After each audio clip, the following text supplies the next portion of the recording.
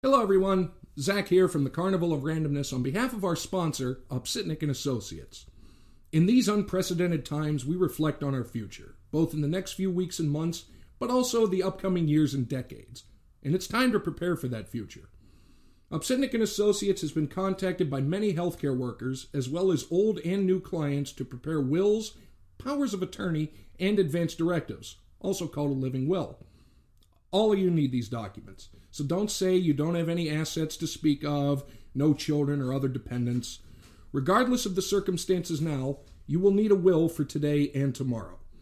Al Upsitnik feels so strongly about having wills and other needed documents prepared that Upsitnik & Associates can prepare your will, power of attorney, and living will at no charge. You heard that correct.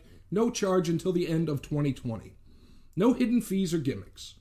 Al feels so strongly about planning for the future at this time that he is willing to assist you with your future. Trust Upsitnik & Associates, attorneys for 42 years, from the Supreme Court to Alaska and everywhere in between.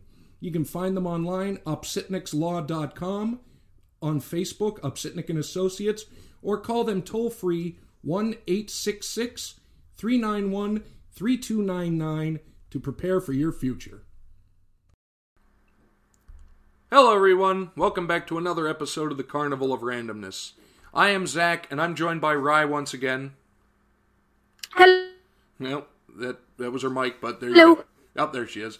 And normally we talk a lot about football, but this time we're going to talk about something very near and dear to her heart as a lifelong, passionate video gamer, all the way back to the Apple IIe, and something that's kind of been troubling us is the trend that the video game industry seems to be following with Hollywood, where they take something that means so much to so many people, slap that name on something else, and continue it on and ruin it.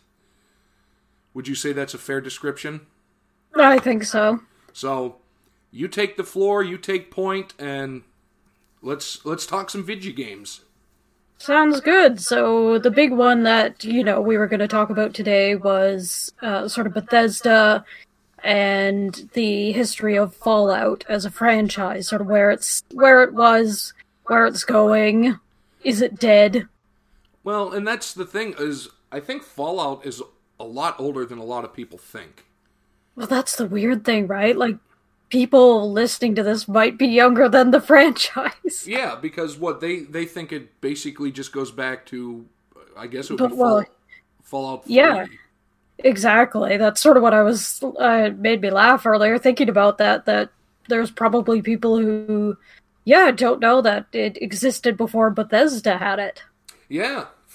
Let's dive in. Where did they start? What did they do? So the first one was made in 1994. It was a spiritual successor to a DOS game called Wasteland. Really old game, released in 1988. The guys at Interplay wanted to create a sequel to Wasteland, but they didn't have the rights to do it. So they sort of came up with a compromise where they could take some of the themes and basically make, a spiritual successor to it. Okay. And that became Fallout. Right. And it was, did you start playing it from this point, from the original Fallout?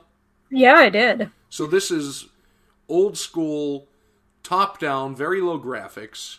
Yeah, I mean, it was a top-down isometric. Fallout 1 released in October 1997. Okay.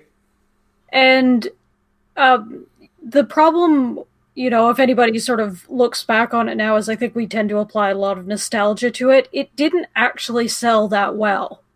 Right. It debuted at number 12. By the end of the year, it had sold about 54,000 copies, which isn't very much. No, and I remember, I didn't know anybody that had it. I didn't have it. But I remember eventually seeing clips of it, and it didn't look very good. It was definitely, I think, sort of something very different for the time. I think that was it. One of the problems, I think, also was that, for the time it was quite violent. Mm-hmm. And, that not only is a turnoff for some people, but it also actually hampered it from getting, ratings in certain foreign countries. Yeah, and it also probably hampered certain stores wanting to carry it. Yeah. So, but it sold enough, I think, that they greenlit a sequel to it. By that point, Interplay, who made the first one, had created a little sub-studio called Black Isle. And Okay. most of the guys who were sort of involved with the development, the writing, the art, everything that kind of made Fallout had sort of moved from the overall Interplay to Black Isle. Okay. So 2 months after Fallout 1 releases, they announced that there's going to be a sequel. And it released just 1 year later, October 1998. And did they have I wonder if they had anything planned, or they just built it from the ground up in about a year? I think they just built it. I mean, at that point, you could build games so much faster just because they were so much smaller. Well, that's true. And they sort of, I think they reused, a lot of sort of what they had. And it was all right, but it didn't make the kind of money that the studio needed, frankly. Mm. Interplay and Black Isle basically never really made money off these games. Right.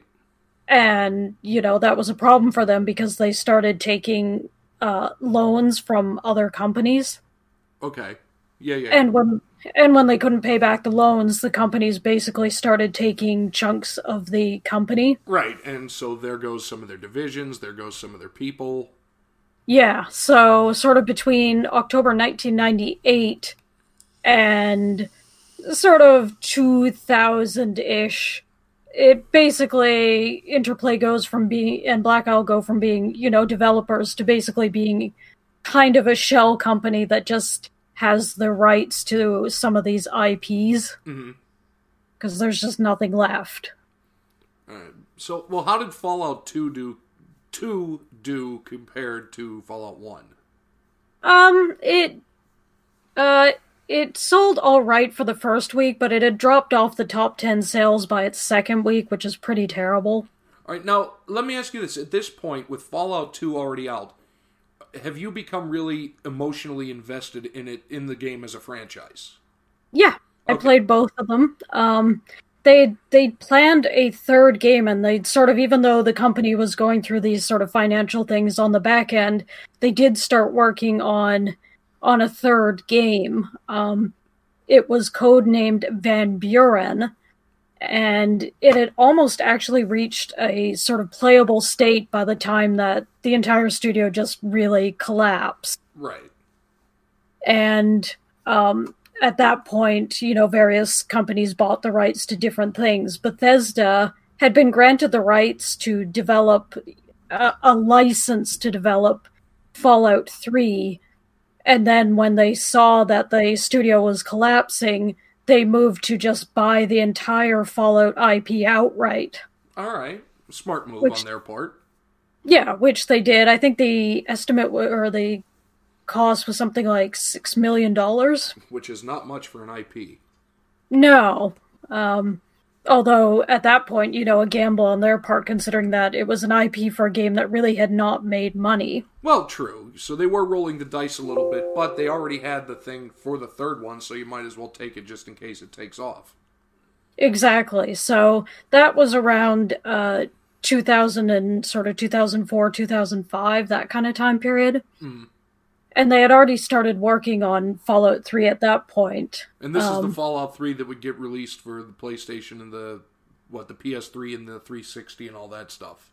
Yeah, it's sort of the one that I think, that obviously that modernized it. Yeah, so this is the one that the more casual video game person would be like, oh, okay, Fallout 3. That was, I remember that one. Exactly. And it was the first truly successful Fallout. Oh, I mean, I own it. It was great.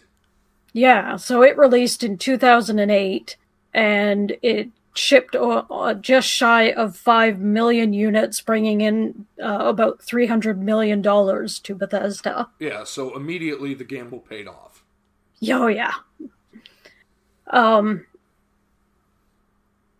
And then after that, after the studio, Black Isle, and all of them collapsed, most of the guys involved sort of stayed together. They seemed to like working together. They sort of liked the games that they were making. So even though they had sort of left Black Isle, they founded a new studio called Obsidian, right, which was founded in 2003 and totally on their own.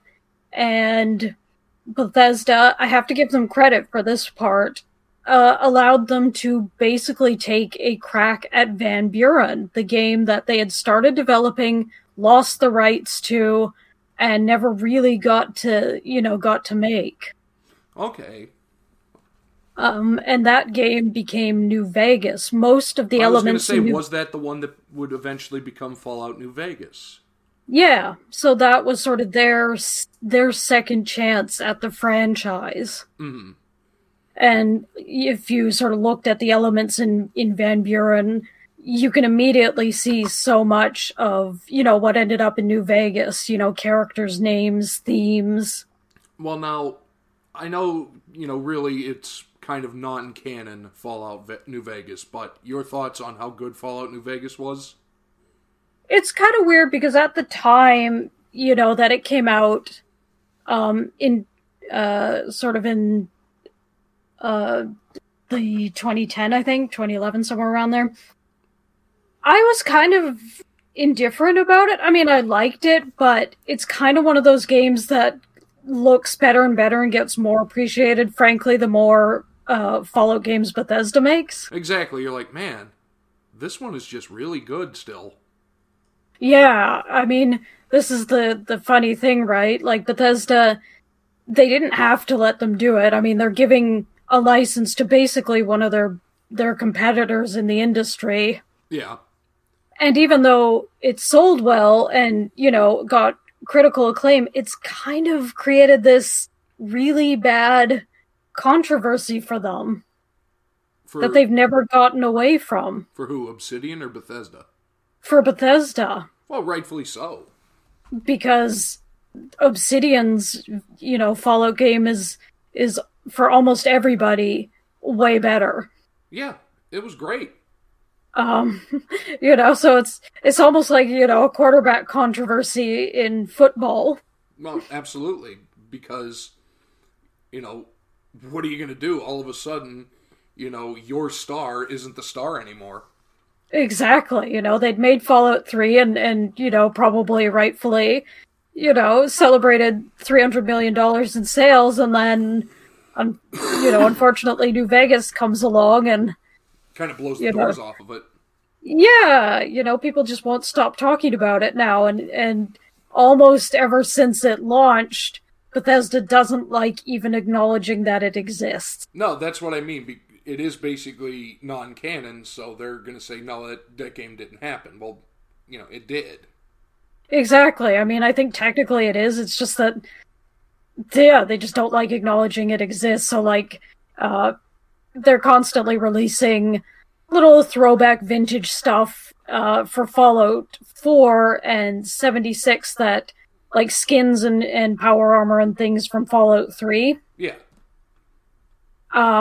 They really don't like releasing anything related to New Vegas, even though, a lot of people like the costumes, the armor and stuff that's in there, the whole Desert Ranger thing. Yeah, but it ain't gonna happen because it wasn't theirs. I think it may have been part of a 76 thing, they finally released Desert Ranger armor in a game. It was sort of this very tacit little subtle acknowledgement that this game exists for them. And let me guess, it was the highest selling DLC of all time. I think it sold really well, but it was sort of funny because that's, in like 10 years, that's like the only acknowledgement that they've really ever given. And you would think that they would take the sign that it was the most downloaded, the most purchased, be like, man, why aren't we taking advantage of this? Someone else made it, but it's still our product. You'd think, but they just, yeah. I think because they know they can't compete on that end. They definitely cannot, especially as of late. Actually, before we move up to Fallout 4, which came out after New Vegas, yes? Yeah. Okay. What do you remember the two expansions they did? For Fallout 3? They did a whole bunch of DLCs. Yeah, well, I have two of them. The Pit, which is the one based in Pittsburgh, and I think is Operation Anchorage. Yeah, the one based in Alaska. Yeah. They did 3 others. Broken Steel, Point Lookout, which is basically based in sort of a swamp in Maryland. Okay. And Mothership Zeta, which is this totally off the rails, I think, non-canon was that the alien. Space one? Yeah. Yeah, I remember the space one. Totally bonkers, very silly, sort of a throwback to Fallout 2, which had been much more silly and full of sort of pop culture references than Fallout 1. Right. Alright, so I just didn't want to leave anything out, because I do remember the expansions. Yeah, they were all actually really, really good. They did a good job with the DLCs for that one. Yeah. Alright, so now we've talked about New Vegas, so now we're going to bump up to Bethesda returning, or taking control back. Yeah, so New Vegas Adam released... Gase style. Exactly. Taking the play calling back for Fallout 4. Yeah. New Vegas released in 2010, and I imagine Bethesda pretty much immediately started working on Fallout 4 because it released just 5 years later. I was going to say it came later because I have it for the Xbox One. Yeah, it released for, PS4, Xbox One, and Windows. Yeah, so it had the next gen on it. So what was it, 2015? Yeah. Okay. And Fallout 4 was, it wasn't terrible. No, but, you start seeing kind of the progression of sort of away from RPG elements and much more into Bethesda's sort of style of game development, which is much more about streamlining things than adding things. Yeah.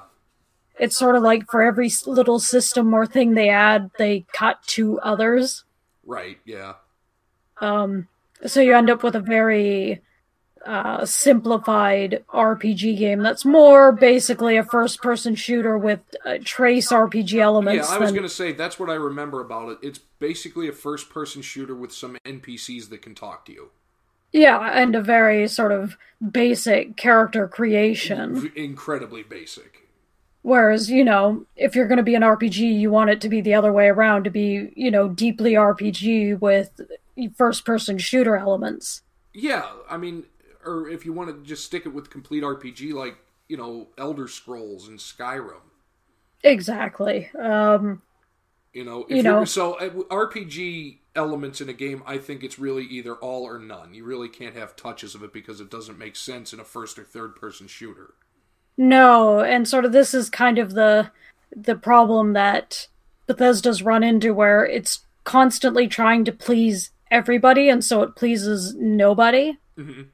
Because it's not enough of any one thing. It's not RPG enough for RPG fans.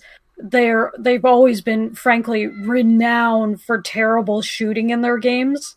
What did Bethesda do that was shooty? Well, Fallout 3 was really the first game that they did with shooting elements, and it was shredded. Like, the gunplay in that game is horrible. Yeah. And they didn't really get any better through the DLCs, and frankly, even in Fallout 4, it's still kind of horrible. It wasn't as bad. It was a little smoother, but not. It's, if you're somebody who likes Call of Duty, sort of the real, more technical stuff where you get a lot of feedback from guns in games. Yeah. You don't get any of that from Fallout. So it's sort of unsatisfying to use the guns in the game. So if you're into that, Fallout, you're not going to probably migrate over for the great gunplay. No, I wouldn't imagine so. So it just doesn't quite do enough of anything for anybody. But, it's Fallout, and it sold like an absolute monster. Yeah, because it had the Fallout name on it, and they're piggybacking off of Fallout New Vegas, and people probably didn't really make the disconnect between Obsidian and Bethesda. Yeah, and they just, Fallout. They marketed it well. It had been at that point 8 years or something between the two Bethesda games, Fallout 3 and Fallout 4. So, I'm sure there are some people who enjoy what Bethesda, does, at least enough to buy the game. Well, you'd think, because they, like you said, they did sell a lot of them. 750 million within the first 24 hours. Yeah, that's a lot. $60 of which was mine. Yeah, I was gonna say there was a. I don't think I got it immediately. I got it later on. I think I got it the minutes after it became available. I think I remember you telling me that. Yeah.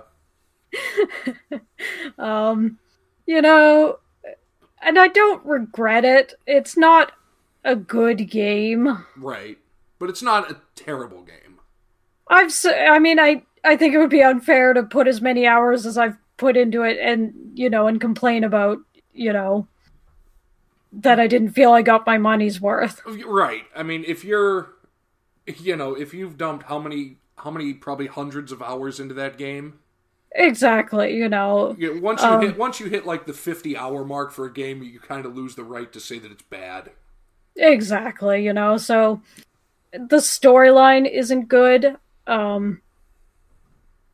Bethesda's always had a little bit of trouble with kind of tunnel vision for their stories. Right.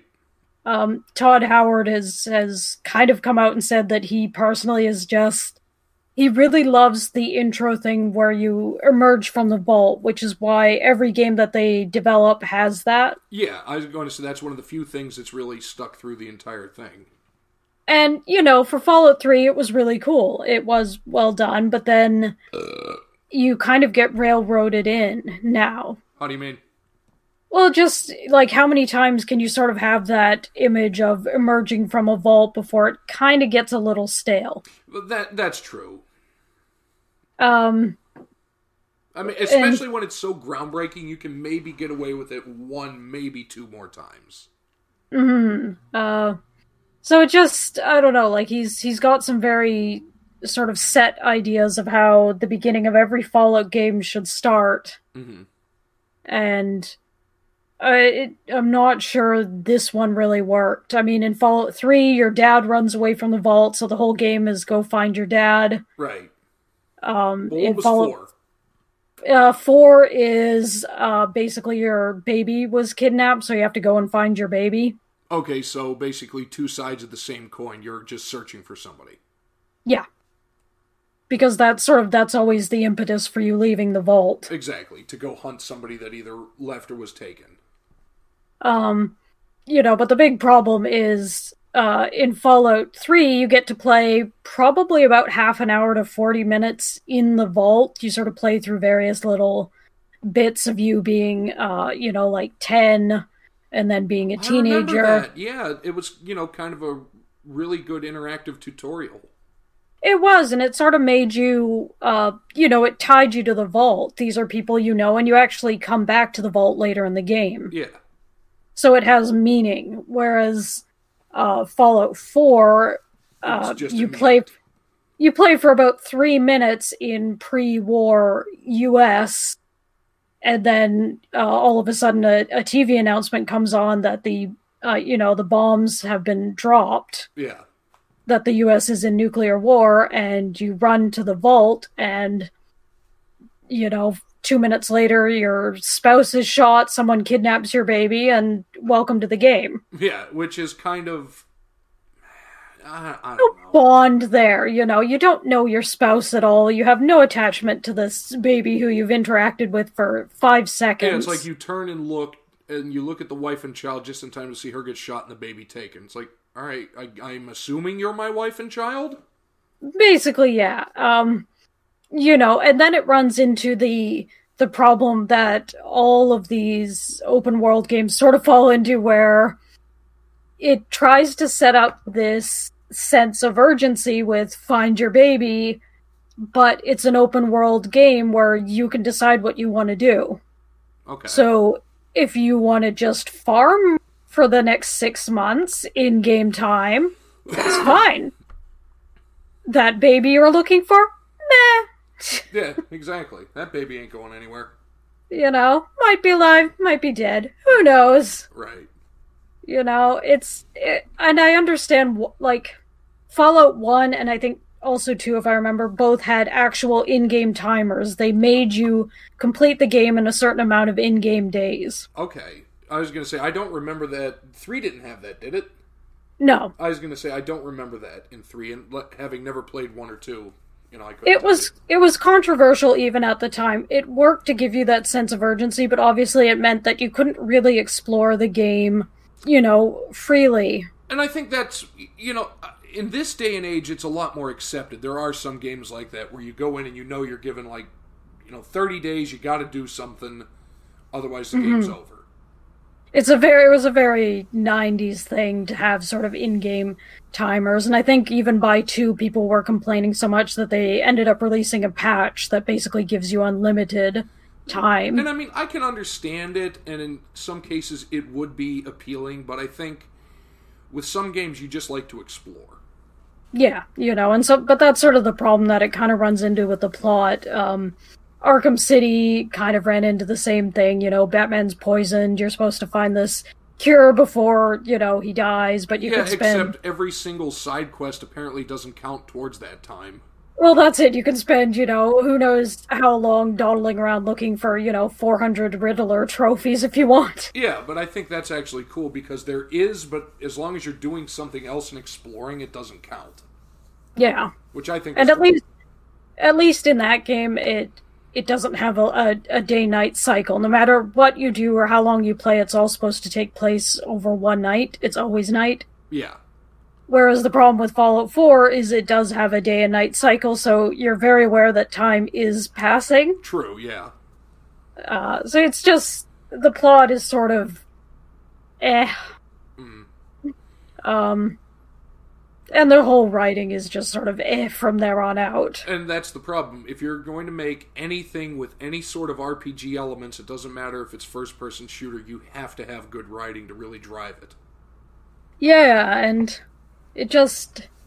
the biggest problem is that it removes so much choice and sort of autonomy from you, which is sort of a weird decision from Bethesda, which I'm still not entirely sure why they did it, because it's almost like you solve a problem and then you yourself create the problem years later. Yeah, it doesn't make a lot of sense, does it?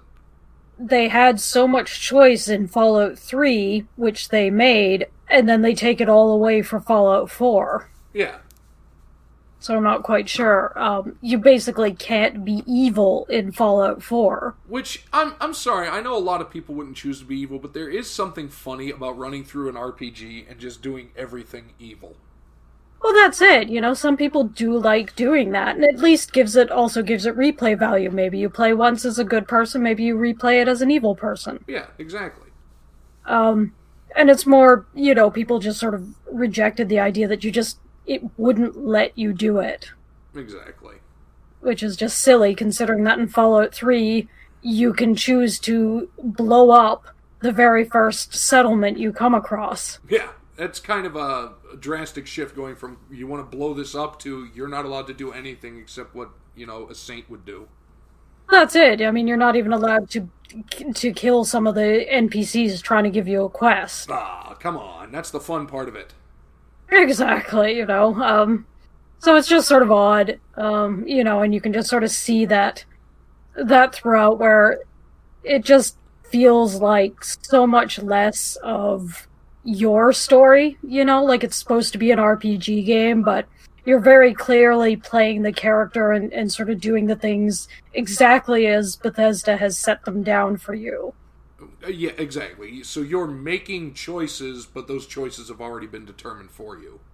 Basically, because the game just won't allow you to go places or do things or talk to people, and just there's all these sort of roadblocks and railroads that the game pushes you into. Yeah, and after so many times, it becomes blatantly obvious what they're trying to do. Well, that's it. I mean, there's kind of a funny mod that came out which changes the dialogue system from just a few basic word prompts to showing you exactly what each option is. and there's always four, and every single one is yes. It's just one is a slightly more reluctant yes, one is a slightly snarkier yes, but they're all yes all the time. Oh, God. So it takes the illusion away, because without the mod, they sort of try and say that one is no, but you don't actually say no. You say, like, I'll be back later to do that, or I'll think about it. Yeah, or as if I would do that. And it just adds something to your quest log anyway. Yeah, it's like, you'll do it eventually. Exactly. So it's that sort of feeling. Well, now, I'm sorry to interrupt there, but, Yeah. You're still coming off. Again, this is the first game that's come out with the Fallout name since New Vegas. Yeah. And obviously leading up to it, they did their hype and all that, and it looked good in the hype, right? Which is why you bought it the first day. Oh yeah, I watched all the stuff. So this is where the trap lies. It's not until you've already invested your money and started investing your time do you realize that it's starting to take a downward spiral. Yeah, I mean, I guess if you have the discipline to wait and let other people pony up money and play it, then, you can avoid it. I probably would have bought it eventually anyway. Right. I enjoy the settlement building. I enjoy sometimes just, going through and pew-pewing the things that it allows you to destroy. Well, I remember I've been talking to you sometimes, like, oh, what are you up to? Oh, I'm probably going to go do some settlement building. Yeah. It was especially cool because you could see Bethesda starting with sort of settlement and house building in Skyrim's DLC Hearthfire. Okay, yeah, I remember that one.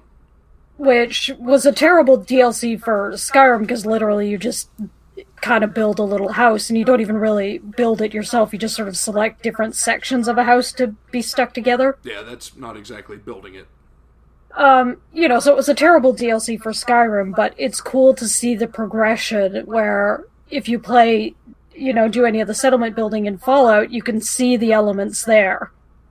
Right. Where they've learned from the criticism that they got for that DLC. And you're thinking about it, you're like, maybe they are going to be good with this.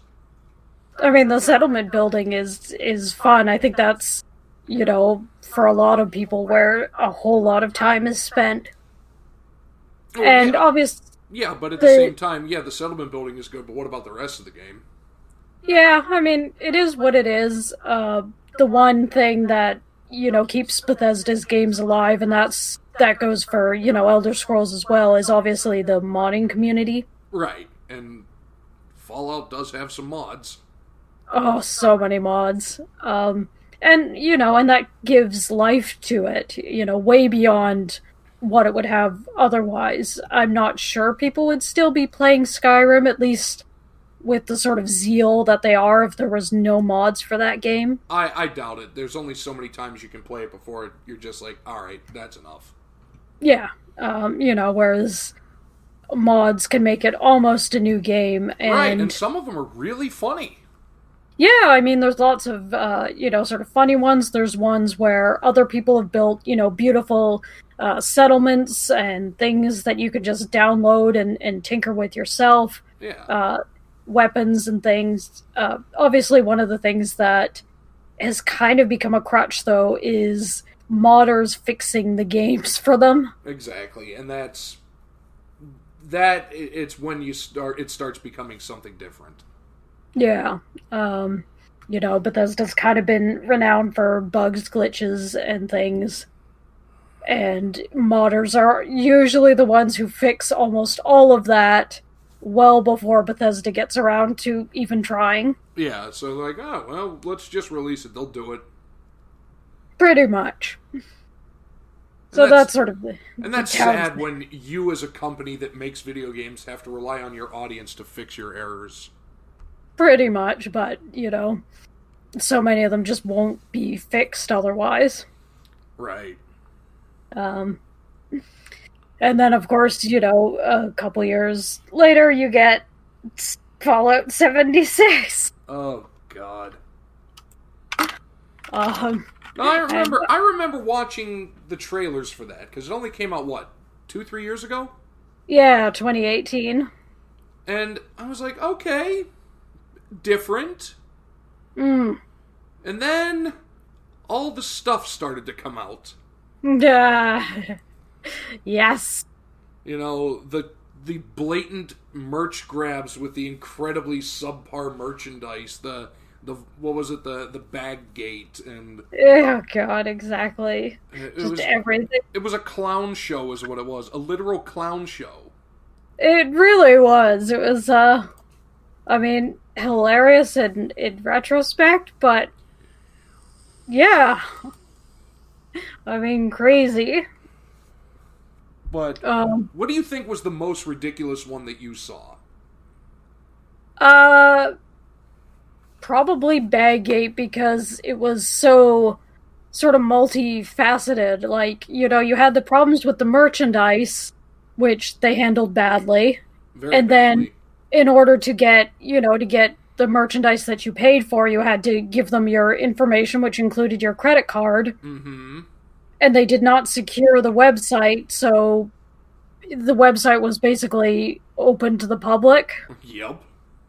You could just sort of log into other people's request accounts and see their name, address, credit card information. Which is, I don't know how they got away with that legally.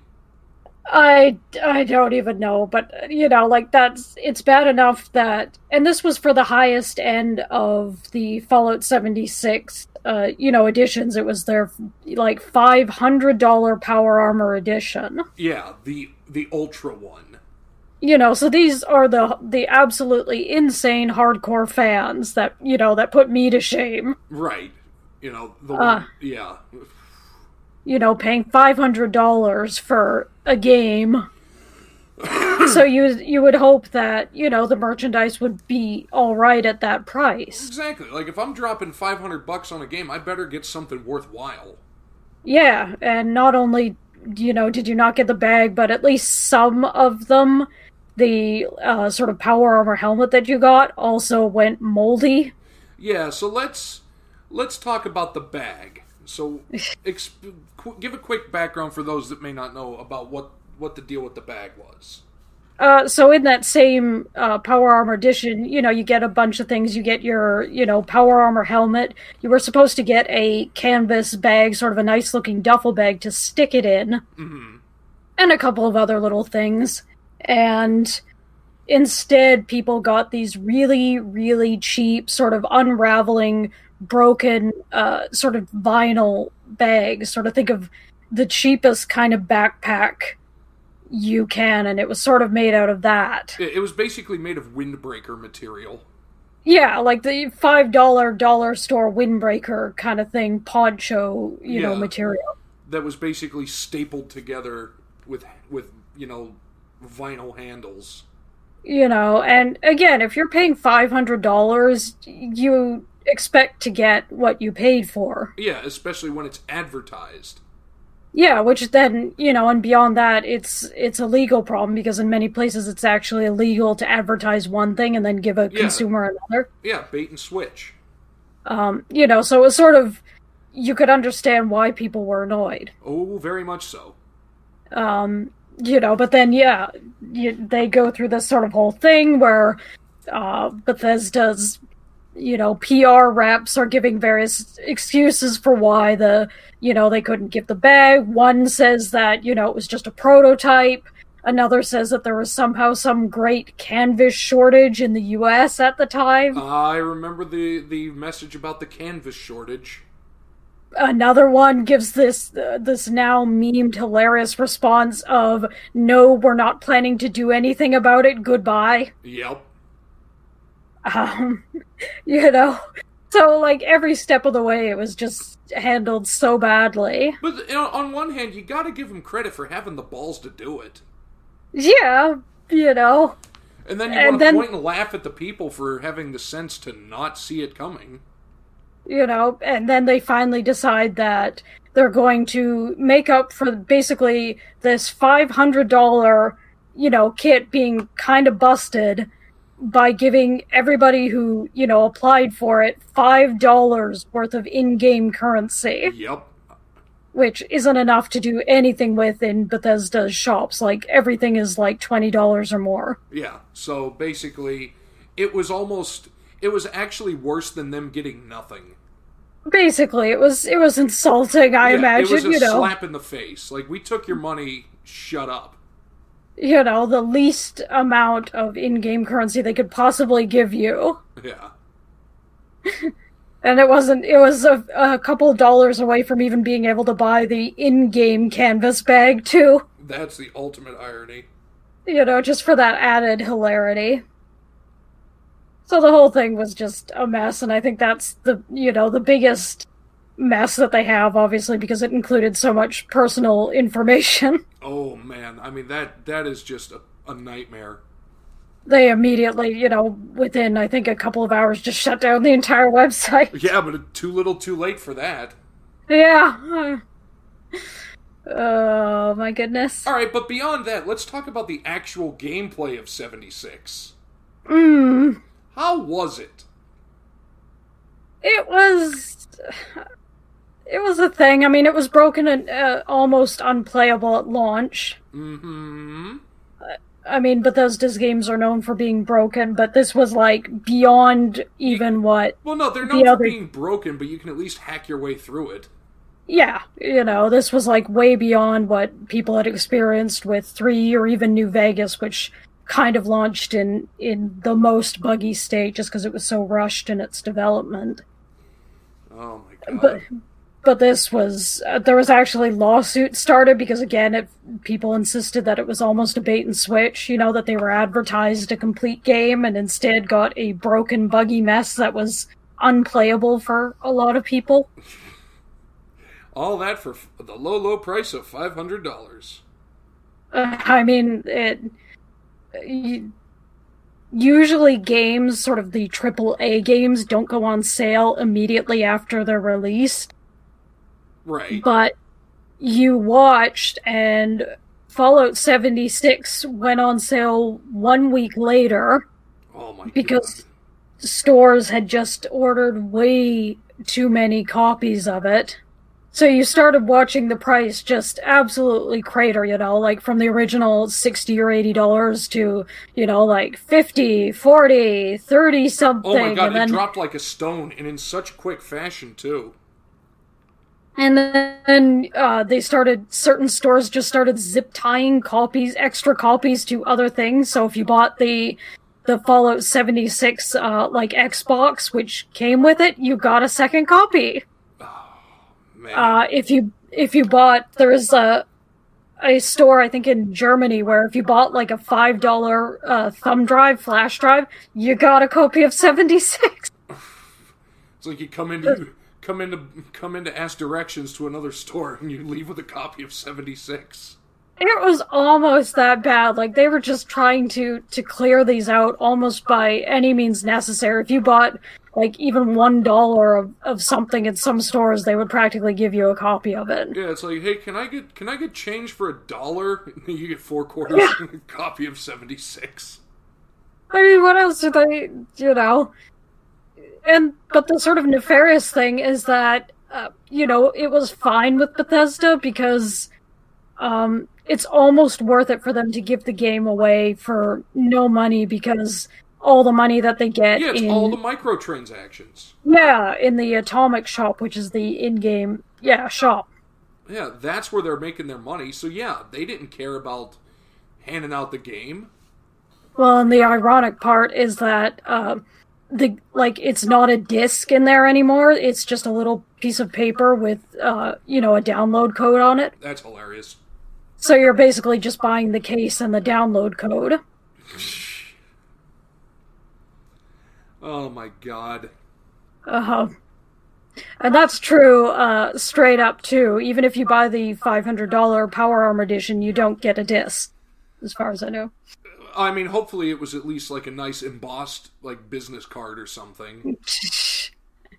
Well, that's how it's all going, right? All digital. Well, right, I understand that, but if you're actually going to send them a case, at least have the paper inside be fancy looking. I don't think so. I think it was literally... It was like one of those phone numbers, the phone numbers you tear off of the piano lessons thing you see on telephone poles and post-it boards. Yeah, I think it was like, the cheapest paper label, like when you used to print your own CD labels. No, it probably wasn't even that. It was probably just like a photocopy of the disc. I think it's gotten better. I follow some YouTube channels, and obviously they've been working on the game for 2 more years now, which really should have been, in development. Right, and I don't think people would have cared if they would have kept it in development for 3 years. No, but for whatever reason, Bethesda shoved it out to make money. And did they? Probably not. I don't think so. From what I've seen, it sold, terribly. And in all honesty, do you think anybody that bought it back when it came out and lived through all of this fiasco is even going to attempt to give it a chance again? A lot of them aren't. I mean, a lot of them just don't really care because it's not a game that anybody sort of asked for or wanted, I think that's the biggest problem. It was a game that nobody really needed. People wanted to play Fallout the single player with their friends. They didn't want an online sort of looter shooter that chased every other trends like one of the... Yeah, not every game that gets released has to be Fortnite or PUBG. Well, that was the problem, and it didn't... That sort of, I don't think even still has gotten better. Like at one point, I think only a year or so ago, one of the roadmap developments was an online MOBA game. Oh, of course it was. That's straight out of PUBG or whatever, Fortnite, where, you have your map and then there's an increasingly small area that you can move around because, a fire continually moves inward. Oh, so yeah, the fire that's somehow burning in a circle. Oh, the fire's getting closer, you better move here. Exactly, to constantly, force players together. Oh my god. I'm sorry, but that is... I don't care how popular Fortnite and PUBG and, DayZ and whatever all those other games are. Mm-hmm. To me, it's an unoriginal idea. Well, that's it. And again, you're sort of... People who play Fallout because it's not those games. People play Fallout to play Fallout. If they want to play PUBG, they'll play PUBG. Right, exactly. If I actually wanted to play Fortnite, I would go out and buy a copy of Fortnite. So sort of forcing... But I don't want every game I'm playing to be Fortnite. Yeah, so it just... There's so much about it that's basically just a Fallout skin on... on these trendy new games, and I think most people just aren't that interested in that kind of thing. No, because they can see through it now, just how pandering it is and how condescending it is from the manufacturer's standpoint.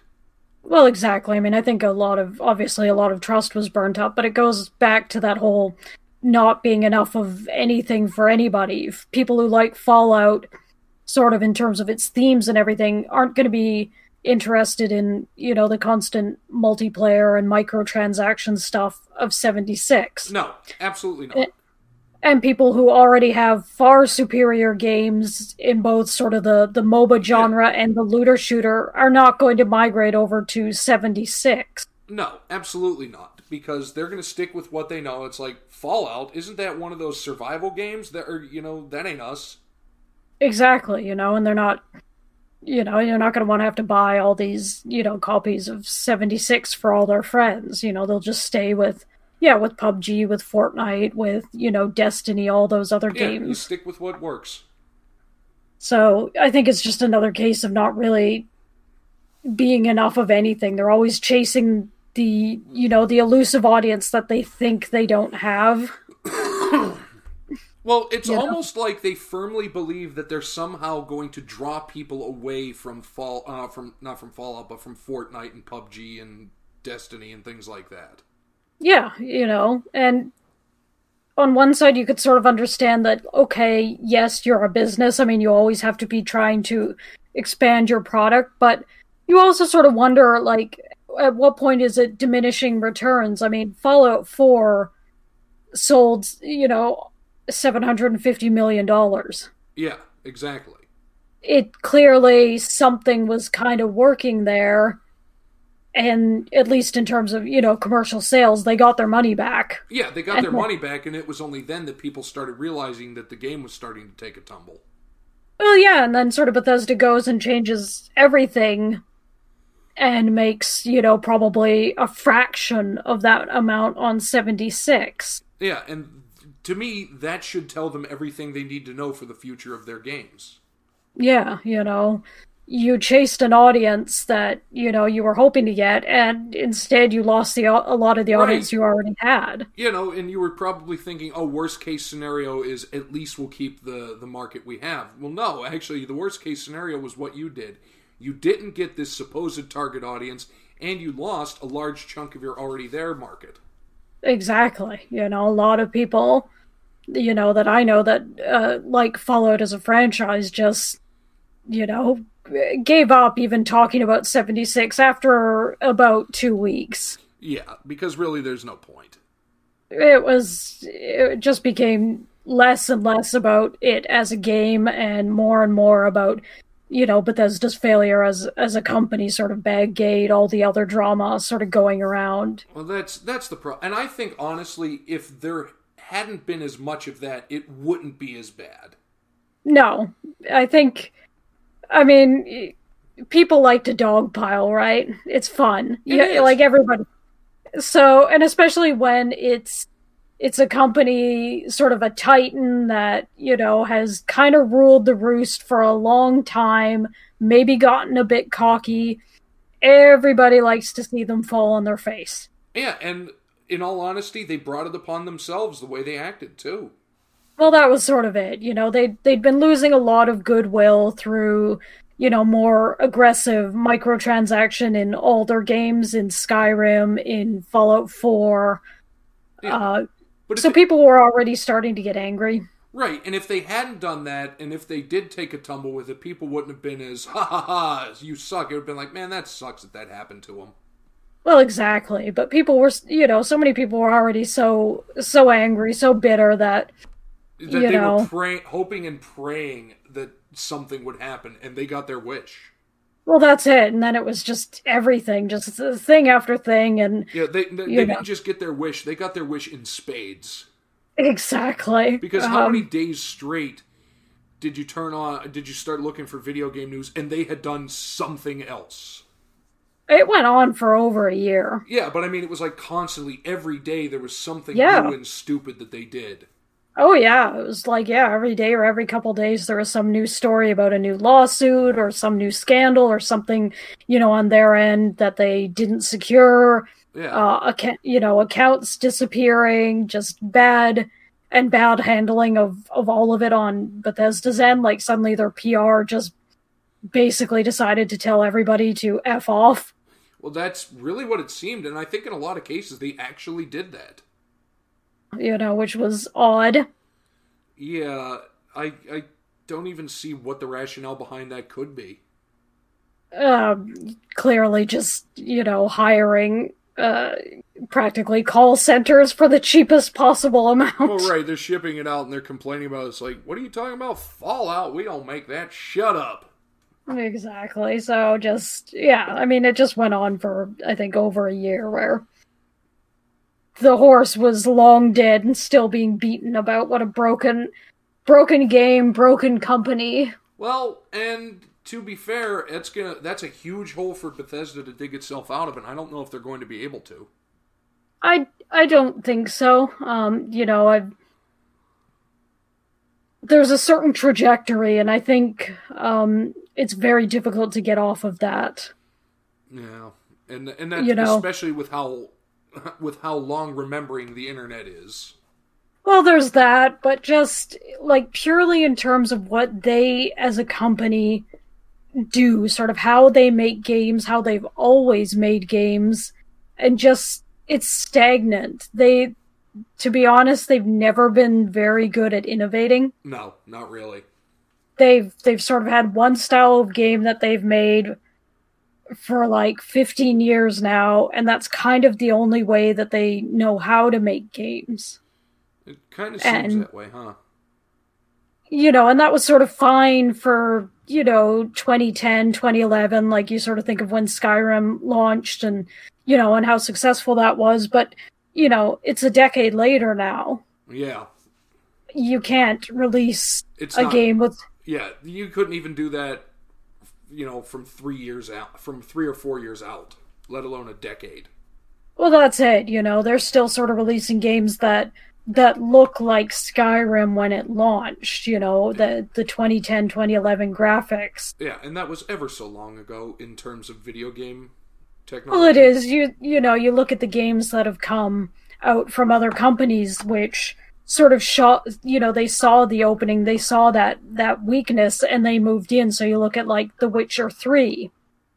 Which was a great game.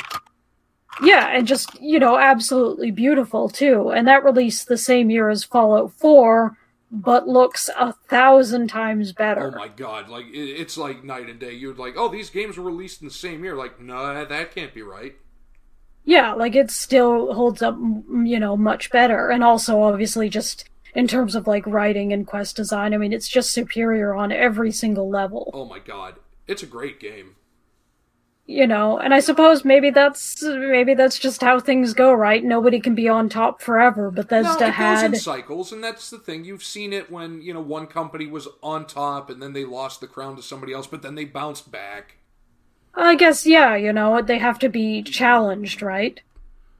Well, exactly, and that's why they say the thing is competition is good for everybody, because in most cases, it forces the company that was overtaken to improve what they have to compete. Yeah, and I think that's sort of what's happening, obviously with something like Cyberpunk 2077 set to release, sort of regardless of how, the plot or anything is, just in terms of, like, graphics engine, that's set to basically revolutionize things. Oh my god, yeah, even if the game is terrible, just the way it looks is going to change, has already changed everything. Yeah, so there's just... things like that, and just so many other games that, are sort of starting to take what Bethesda used to be able to do alone, what they used to rule the kind of roost. And now they're taking the idea and improving on it to what Bethesda could have done but chose not to. Exactly, and maybe it'll improve things, but I just... Or it could be what lights the fire under Bethesda and really comes out and revamps things. It could very well be. I mean, for the next... Or it could be the death blow. 76 may well have been. I mean, as far as we know, there's not going to be another Fallout for quite a few years. Bethesda's, repeatedly said that they're busy right now with their space game that they're coming out with it's a new IP. Yeah, I remember reading about it, but I can't remember the name of it. Starfield, that's it. But if they're throwing a lot into it and that comes out, it could be good. Yeah, I hope win some audience back, and that'll buy them some time to get back into Fallout. I hope so. And then they're also working on, obviously, the new Elder Scrolls game. Yeah, but okay, so since we're going to kind of turn this into a series, let's do the theme with the franchise. What do you think the status of the Fallout franchise is? At this point, dead. You think dead, or do you think hiatus? At this point, I think dead, because I feel like hiatus is kind of what you put something into when it's kind of ended all right, You're just not making another one. Yeah. So, like, if Microsoft had taken a break from Halo after Halo 4, for 8 or 9 years, that would be a hiatus. Right. So when you destroy a franchise, it's not a hiatus. Yeah, which 76 kind of did. Basically you're saying, for the time being, Fallout, may you rest in peace. Basically, everything that they've done for Fallout 4 and 76, I think they'd have to undo it almost at this point. And that's going to take an awful long time and an awful lot of effort.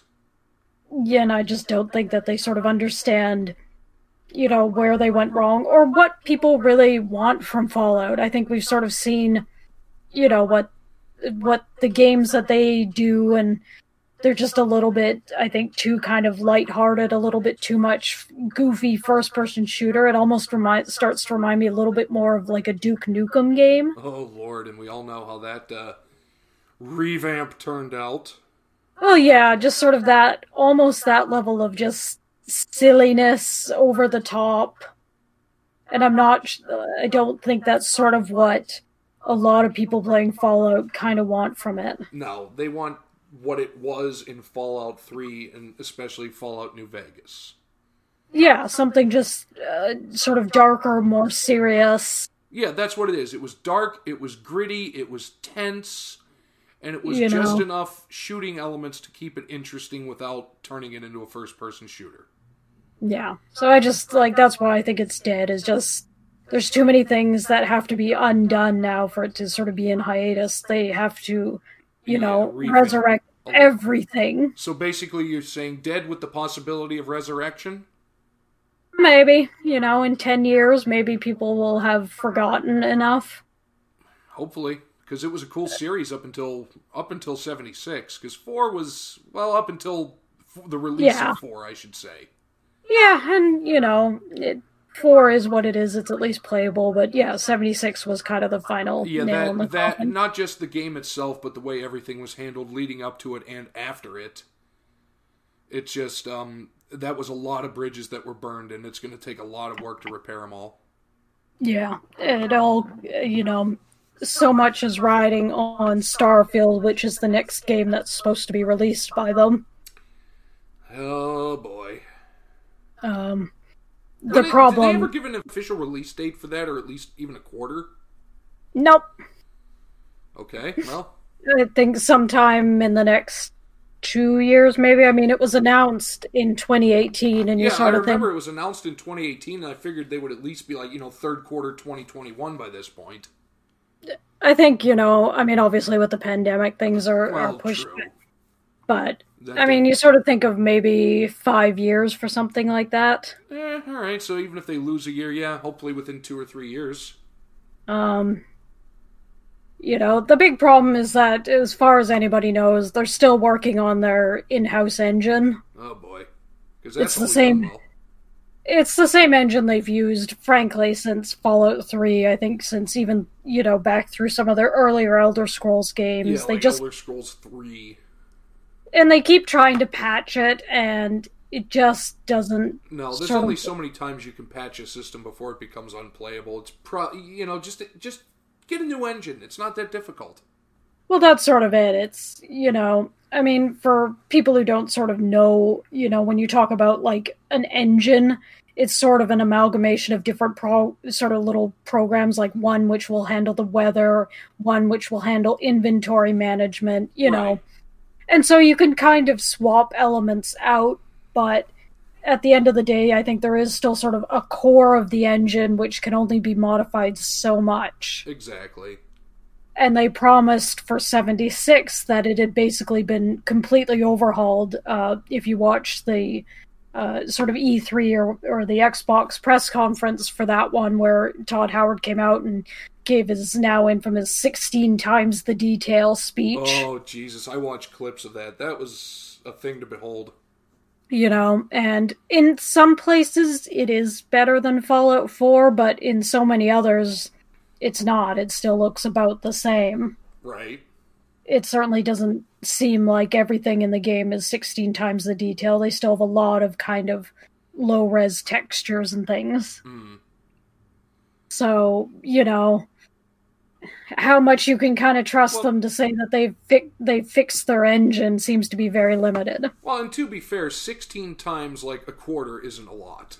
Well, there's that too, So 16 times something that was basically filmed on a potato isn't going to light up any screens.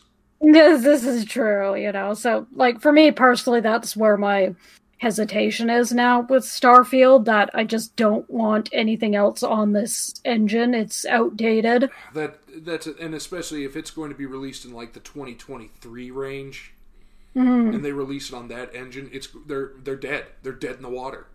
Well, that's it. I mean, if Starfield doesn't blow everybody's socks off, Bethesda's had it. Yeah, because I think Elder Scrolls isn't due before at least, I think, 2024, Yeah, 2025, and that's the so thing. The future of Elder Scrolls depends on Starfield. kind of, yeah, I mean, Bethesda makes a lot of money, and obviously now they've been bought by Microsoft, but, they still have to make money, right? They Yeah. still have to pull their weight, But so which could bode well with Microsoft buying them, don't you think? I have a hope now, mostly because my hope now for Fallout is that Microsoft will take the IP and give it to somebody else. They also own Obsidian. Yeah, I was going to say, Obsidian's still around and owned by Microsoft, so they wouldn't be paying any money, they'd just be shifting it within the company. I think a lot of people are really hoping, And especially because Bethesda is, quote unquote, busy right now. well, Like, and if here's the they're, thing, and they're also going to go back and look at numbers, and they're going to see the numbers for Fallout New Vegas and everything related to it.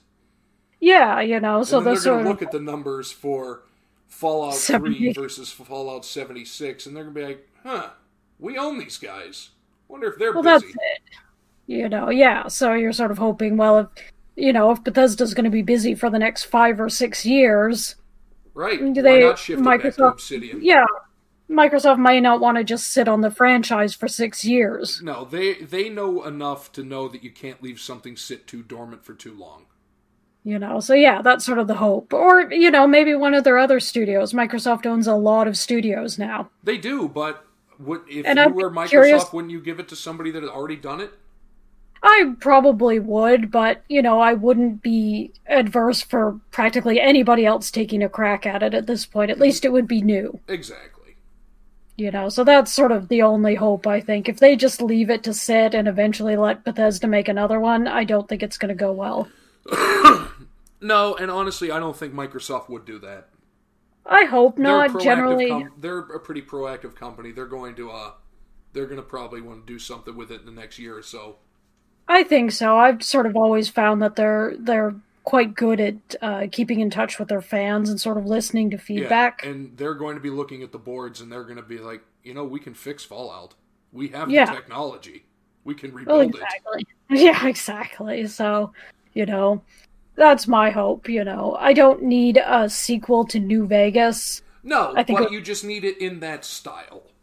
I just think, yeah. I mean, Obsidian understands it, right? They've worked on this franchise for decades now. Exactly, and that's why I figure it's just easier to ship it back to them. And, they've already done it. They have a proven track record with it. Why not? Yeah. And it's already, and again, all owned by the same parent corporation. Mm-hmm. So it doesn't cost them a dime. No, so who knows, I guess we'll see over the next couple years. Exactly. As is with the theme of the rest of 2020, we'll have to wait and see. Indeed. So there you go. That was the brief overview and synopsis of the sad downfall, or fall from grace, downfall from Fallout, all the way down to basically dead and hopefully to be resurrected by Microsoft. And the wonderful way Bethesda did it. Final closing thought, or how about this? Final closing thoughts from a fan of the franchise that's now dead and soon to be buried. Boo hiss Bethesda. Boo hiss Bethesda. You want to come back and do another one at some point? Sure. Yeah, who do you want to talk next time? BioWare. Okay, well there you have it. That's the teaser for next time. So until then, for the carnival, I am Zach. I'm Rye. And go play some video games. Hell yeah.